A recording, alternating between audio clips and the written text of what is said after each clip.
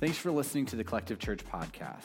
Collective is a church for the rest of us, which means if you have never been to church, walked away from church, or are struggling to find a church to connect with, you belong here. As of March 7th, you can join us in person on Sunday mornings at 10:30 a.m. at our new church home at 5103 Pegasus Court. You can also continue to watch online on Facebook or through the Church Center app. Either way, we hope you join us. Now, let's check out Sunday's message.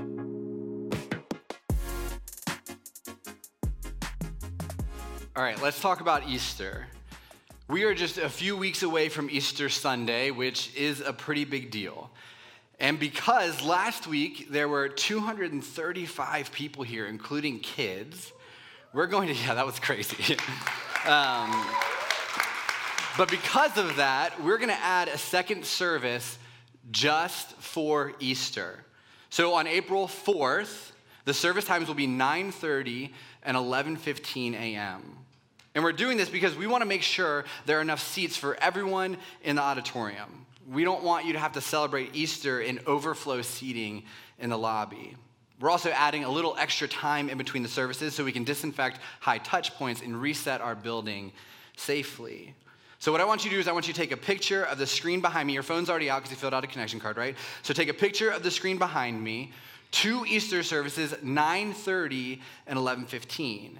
And you can choose whatever service that you want to attend. We just encourage you to show up a few minutes early so our team can help you find the best seat possible so we can create the safest worship experience. Now, I do want to make sure that we're on the same page. We are adding a second service for Easter weekend, but that's it. We will not be adding a second service on regular Sundays right now. And the reason is because we want to make sure that we actually have enough team members to have 2 services instead of asking people to serve 3 and 4 times a month. In fact, we will not move to 2 services as a church until we get 12 more people to join the Collective Kids team. So we're kind of putting this in your hands if you don't serve here. No pressure. And so until then, we're going to stick to 1 service. So if you show up the week after Easter at 9:30 a.m., you'll be an hour early. If you show up the week after Easter at 11:15 a.m., you miss church. All right, so I want some crowd participation from you all. By a round of applause in a second, if you are here or if you're in the chat online, we want you to comment. I want to know, do you read the terms and conditions when you purchase something, download something, or subscribe to something? So, no, hold on one second. Listen. Here's what I need. By a round of applause, who reads every word of the terms and conditions that they come across? No, you don't. You thought someone was going to clap with you, but they didn't. All right, so here's the next one. By a round of applause, who reads just part of it? Maybe you scan through it a little bit, but you try to pick out some words. Give me a round of applause. I think you're lying. I don't believe you. Last one. How many of you just immediately scroll all the way to the bottom and click that little box that says, I read and understand the terms and conditions, even though you have no idea what this is? There you go. Yeah. That's me. I don't read them. I just scroll all the way to the bottom and accept them because nobody has time for that. I just want to play Quasi Cupcakes. I don't care if you're secretly stealing my kidney. Just let me play my game. In fact, while I was writing this sermon, I got an email from Panera about updated terms and conditions, and I thought, oh, that's ironic, and then I deleted the email without even reading it. But check this out. In 2019, a Georgia high school teacher won $10,000 after she closely read the terms and conditions that came with a travel insurance policy that she purchased. I'm not even kidding you. Squaremouth, which is a very Florida insurance company name, they had inserted language promising a reward to the first person who emailed the company after reading the terms and conditions. And Donalyn Andrews did it, and she won $10,000. And apparently companies do stuff like this all the time. In 2017, 22,000 people who signed up for free public Wi-Fi inadvertently agreed to 1,000 hours of community service, including cleaning toilets and relieving sewer blockages, which some of you checked into our guest Wi-Fi and you're wondering if there's something there, you got to read. You owe us Collective Kids Ministry. A few years earlier, several Londoners agreed to give away a child in exchange for Wi-Fi access. Before they could get on the internet, users had to check a box agreeing to assign their child to the company for the duration of eternity. meaning it wasn't actually snuck into the terms and conditions. It was right at the bottom of the web page. And according to The Guardian, 6 people signed up. Now, before you judge those parents, my guess is they saw the box and they probably had a kid around maybe 2.5 years old, where everything is me do it. And they have a meltdown every time you don't let them shut every single door that they walk through, or when you don't let them take a knife at dinner, or when you make them take their rain boots off before they go to bed. Sorry, I'm projecting. It's been a rough few weeks with our 2.5-year-old Harper. This is our life right now. I might check that box. But there's more. In Tumblr's community guidelines document, after warning that impersonation is not permitted, Tumblr then elaborates, while you're free to ridicule, parody, or marvel at the alien beauty of Benedict Cumberbatch, you can't pretend to actually be Benedict Cumberbatch. In MailChimp's terms and conditions, it says, we won't be held liable for any delays or failure in performance of any part of the service from any cause beyond our control, including fires, earthquakes, nuclear accidents, and zombie apocalypse. And the Apple iTunes agreement, some of you have heard this before, mysteriously contains a clause prohibiting its use to construct weapons of mass destruction. Right, so whether you buy something, whether you sign up for something, or just attend something, there is always fine print. Right? And it ultimately feels like there's always a catch. So today we're continuing in our series called Promises, where we're looking at some of the biggest promises that God ever made.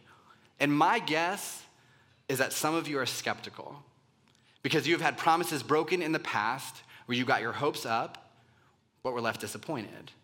And it doesn't matter that those promises didn't come from God, but from flawed people just like you and me. There's a bit of you that wants to know, what's the catch? And last week, we talked about the promise that you will not be abandoned. Right? God promises that he will never leave you. He will not turn his back on you. He will not walk away from you.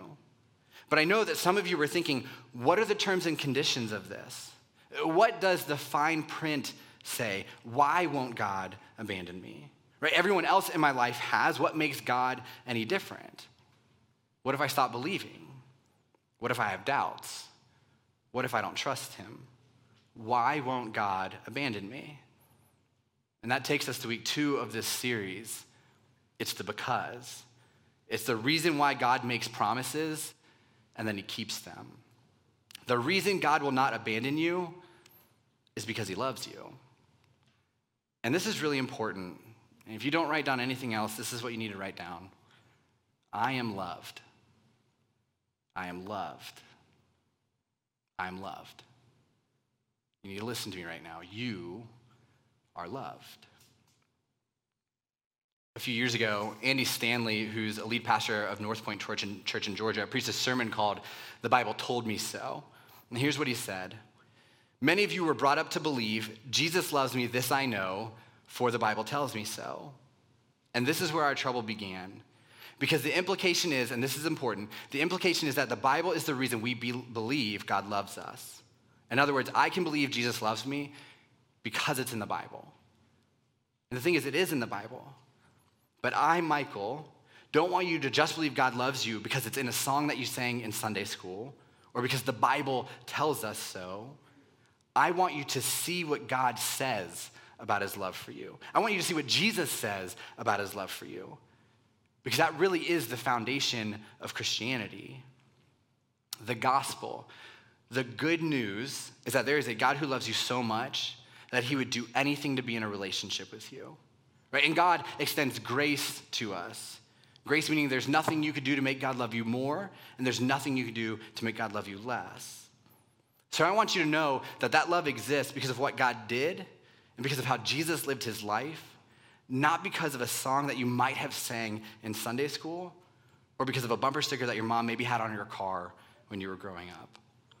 And truthfully, I want this to be something that you don't roll your eyes at, rather you hold on to in every season of your life. So let me explain to you what type of love we are talking about when we say that God promises that he loves you. Here's the first thing I want to point out. God's love is unconditional. Check this out. In 1 John 4, it says, God showed how much he loved us by sending his one and only son into the world so that we might have eternal life through him. This is real love.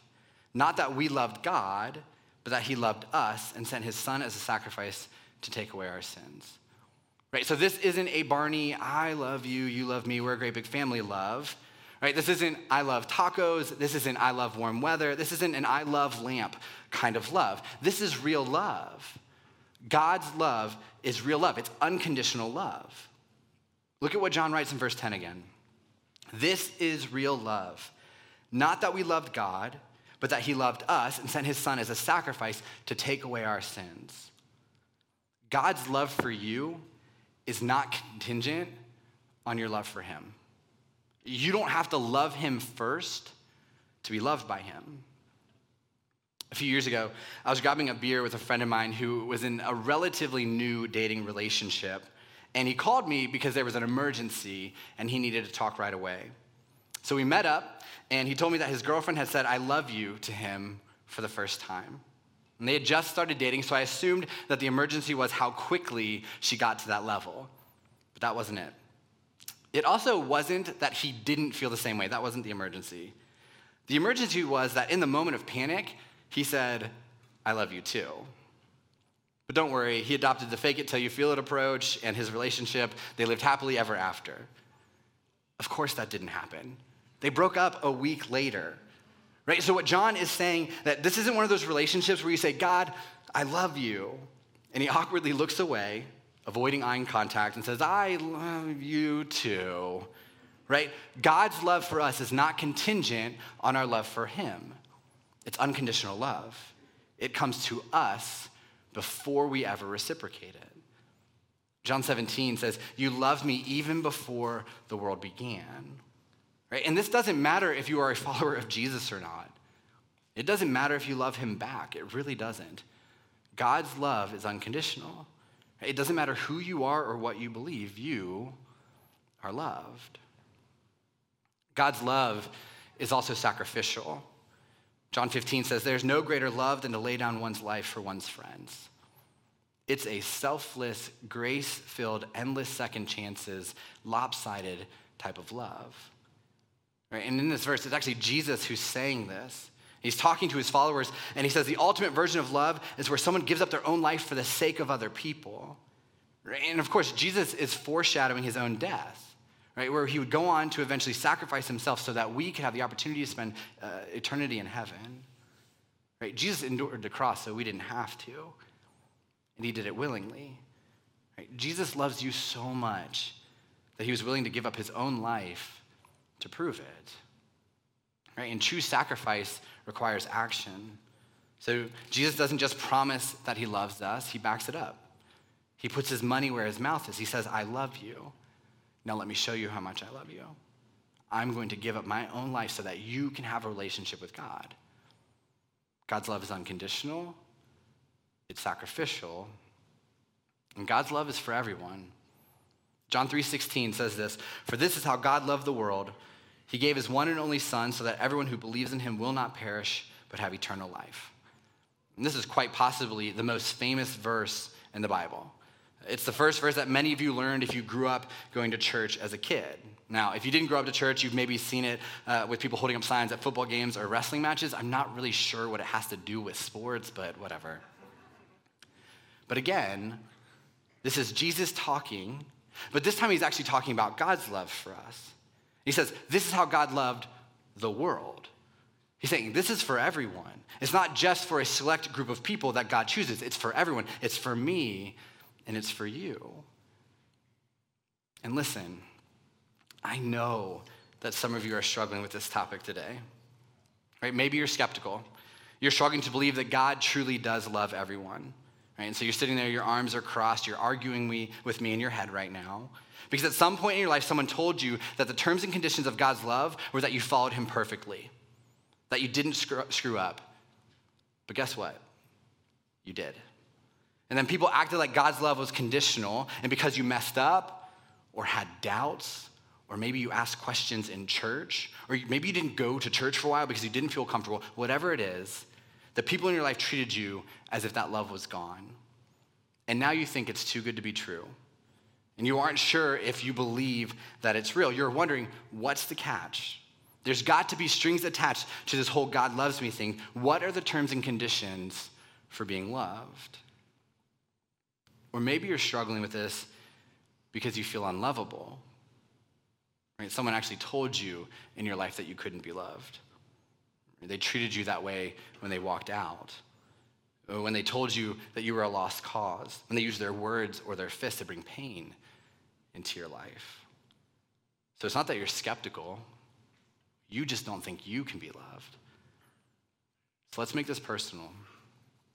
If you were to ask Jesus, is it possible that the sins and mistakes I've made in my life against my marriage, against my family, against my parents, against my kids, against my boyfriend or girlfriend, against my own body, and ultimately against you, is it possible for you to still love me?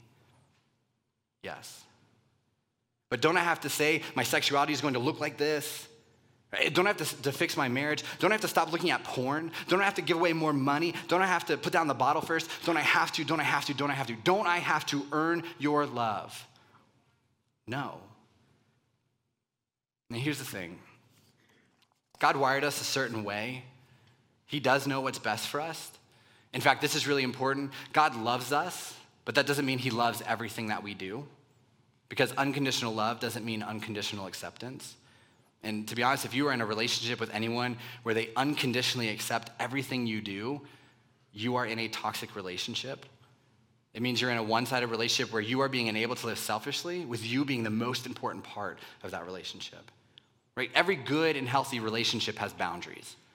Every good and healthy relationship has accountability. Every good and healthy relationship is equally sacrificial. Right? And if you are in a relationship where you can do whatever you want, whenever you want, however you want to do it, that's toxic. You see, God doesn't love when I'm impatient with my kids, but he still loves me. God doesn't love when I'm short-tempered with my wife, but he still loves me. God doesn't love when I sin, when I choose to walk out of alignment with him. God doesn't love that, but he does still love me. And the choices we make have eternal consequences. Certain things, if you do them, will continue to destroy relationships and intimacy in your own life. Right? It'll destroy this marriage just like it did the last. It'll destroy your dating relationship just like it did the last. It's going to destroy your family like it's already doing. It's going to destroy everything around you. So God clearly doesn't want us to disobey him or disregard his teaching. But here's the answer to, don't I have to stop doing this? The answer is no. No, you don't have to change anything to be loved by God. The condition of God loving you is not that you have to change something.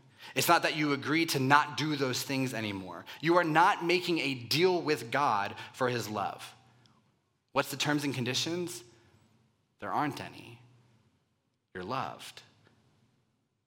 And I know that some of you are offended by this message, and that's fine.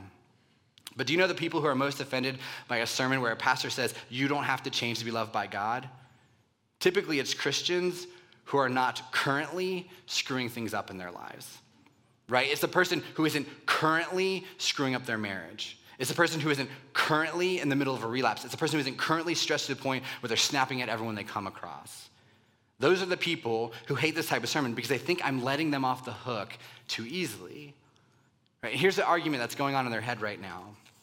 He or she is addicted to alcohol, drugs, porn, food, exercise. They spend money they don't have. They buy things they don't need. They live for the approval of other people. They have a bad temper. They say hateful things. They're a bully. They're a liar. They're a cheater. They have done horrible, bad, shameful things to me or other people. Don't they need to at least try to be a good person? Right? Don't they need to at least try to change some things in their life in order for God to start loving them? No, they don't. And you can replace they with I, and it's still the same thing. I am addicted. I have anger issues. I have doubts. I have done horrible, bad, shameful things to myself and other people. Don't I need to try to at least be a good person? Don't I need to at least try to change some things in my life in order for God to start loving me? No. Romans 8 says this, and I am convinced that nothing can separate us from God's love. Nothing can separate you from God's love. Neither death nor life, neither angels nor demons, neither our fears for today nor our worries about tomorrow, not even the powers of hell can separate us from God's love. No power in the sky above or in the earth below. Indeed, nothing in all creation will ever be able to separate us from the love of God that is revealed in Christ Jesus our Lord. God loves you no matter what. That's his promise. Your spouse walked out on you, Jesus never will. That teacher manipulated you, Jesus never will. That girlfriend let you down, Jesus never will. Those friends turned their backs on you when you needed them the most, Jesus never will. And once you have Jesus, you can get out of bed with peace, without your mind being busy worrying, how did I do today? Does God still love me? Then once you have that, if Jesus wants to change something in your life, he'll let you know. But to be honest, until Jesus is in your life, nothing that needs to change, at least the big and important things, really have a hope of changing anyways. Because if you could change all those things without Jesus, you would have done so already. Once you believe the promise that God loves you unconditionally, you will start to trust him. And when you start to trust him, then he will begin to work on your soul. And you'll actually want him to do that because you know it's coming from a place that's full of grace. A place where we know that he wants what's best for us. A place where we know that when we fall short, which we will, he will still love us. But it starts with accepting the truth and the promise that God loves us. So Jesus always has, and always will love you. That's a promise. But when you choose to accept that truth, when you choose to allow God lead your life out of the abundance of love that he has for you, then you will see God and start to fully understand his promises. And for some of you, that's where you need to start. You need to start by believing that that promise is real, by accepting that love, by accepting that grace. Start by choosing to live every day in his love and mercy because there is nothing greater. And when you are ready to take that next step, what we do at Collective is we celebrate that through baptism. When we baptize people at Collective, we have them repeat, Jesus is my Lord and my Savior. Meaning Jesus is going to take care of me. He is my leader and my forgiver. He is my grace and my truth. And I know that some of you are struggling with belief, and you aren't really sure you even want to believe. But if you have a love that is unconditional and free and gives second chances and third and fourth chances and 500th chances, and love that gives you peace and purpose, and you can't make that love go away, if you have that, what else do you need? This is what you've been looking for your entire life, is someone that loves you no matter what. And that's God. That's God. And when you are ready to accept that love or celebrate and declare that, that's when it's time to get baptized.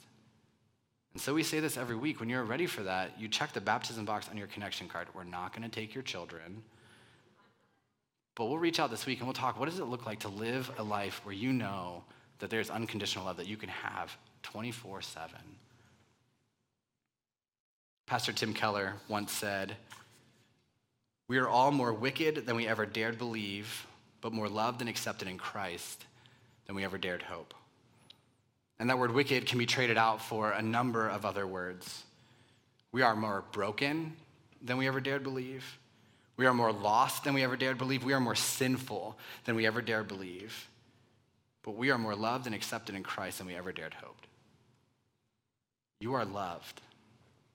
That is a promise. You don't have to earn that love. You don't even have to reciprocate it. It's always there.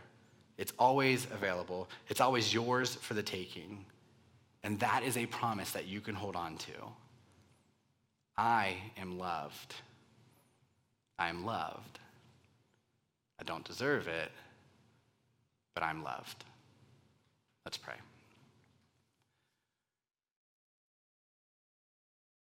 God, we really struggle with this. God, ultimately, we struggle with the idea of love because so many of us have experienced heartache. God, so many of us have experienced broken promises. So many of us have been let down. So many of us have been told that we're unlovable. So God, it's easy for us just to pass over this thought, to chalk it up to Sunday school for kids. But God, we know deep down inside that ultimately we just want to be loved. So God, we are so thankful that you always love us. God, that you loved us before the world began, before you knew, before we knew you. God, before we messed up, you loved us. While we mess up, you love us.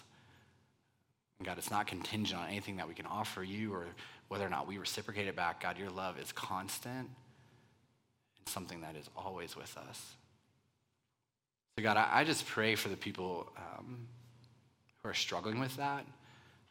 God, who are letting people in their life dictate whether or not they feel loved. God, ultimately, I pray that they lean in and move toward you this week and accept the unconditional love that you offer every single day. God, help us live like people who know that we're loved. God, ultimately, help us bring that love into our own lives, into our own family, and into our own community. God, thank you that you love us even though we mess up all the time. God, we're ready to say yes to that. God, we're ready to let you start working on our souls. God, we're ready to feel that every single day. God, we love you and pray these things in your name.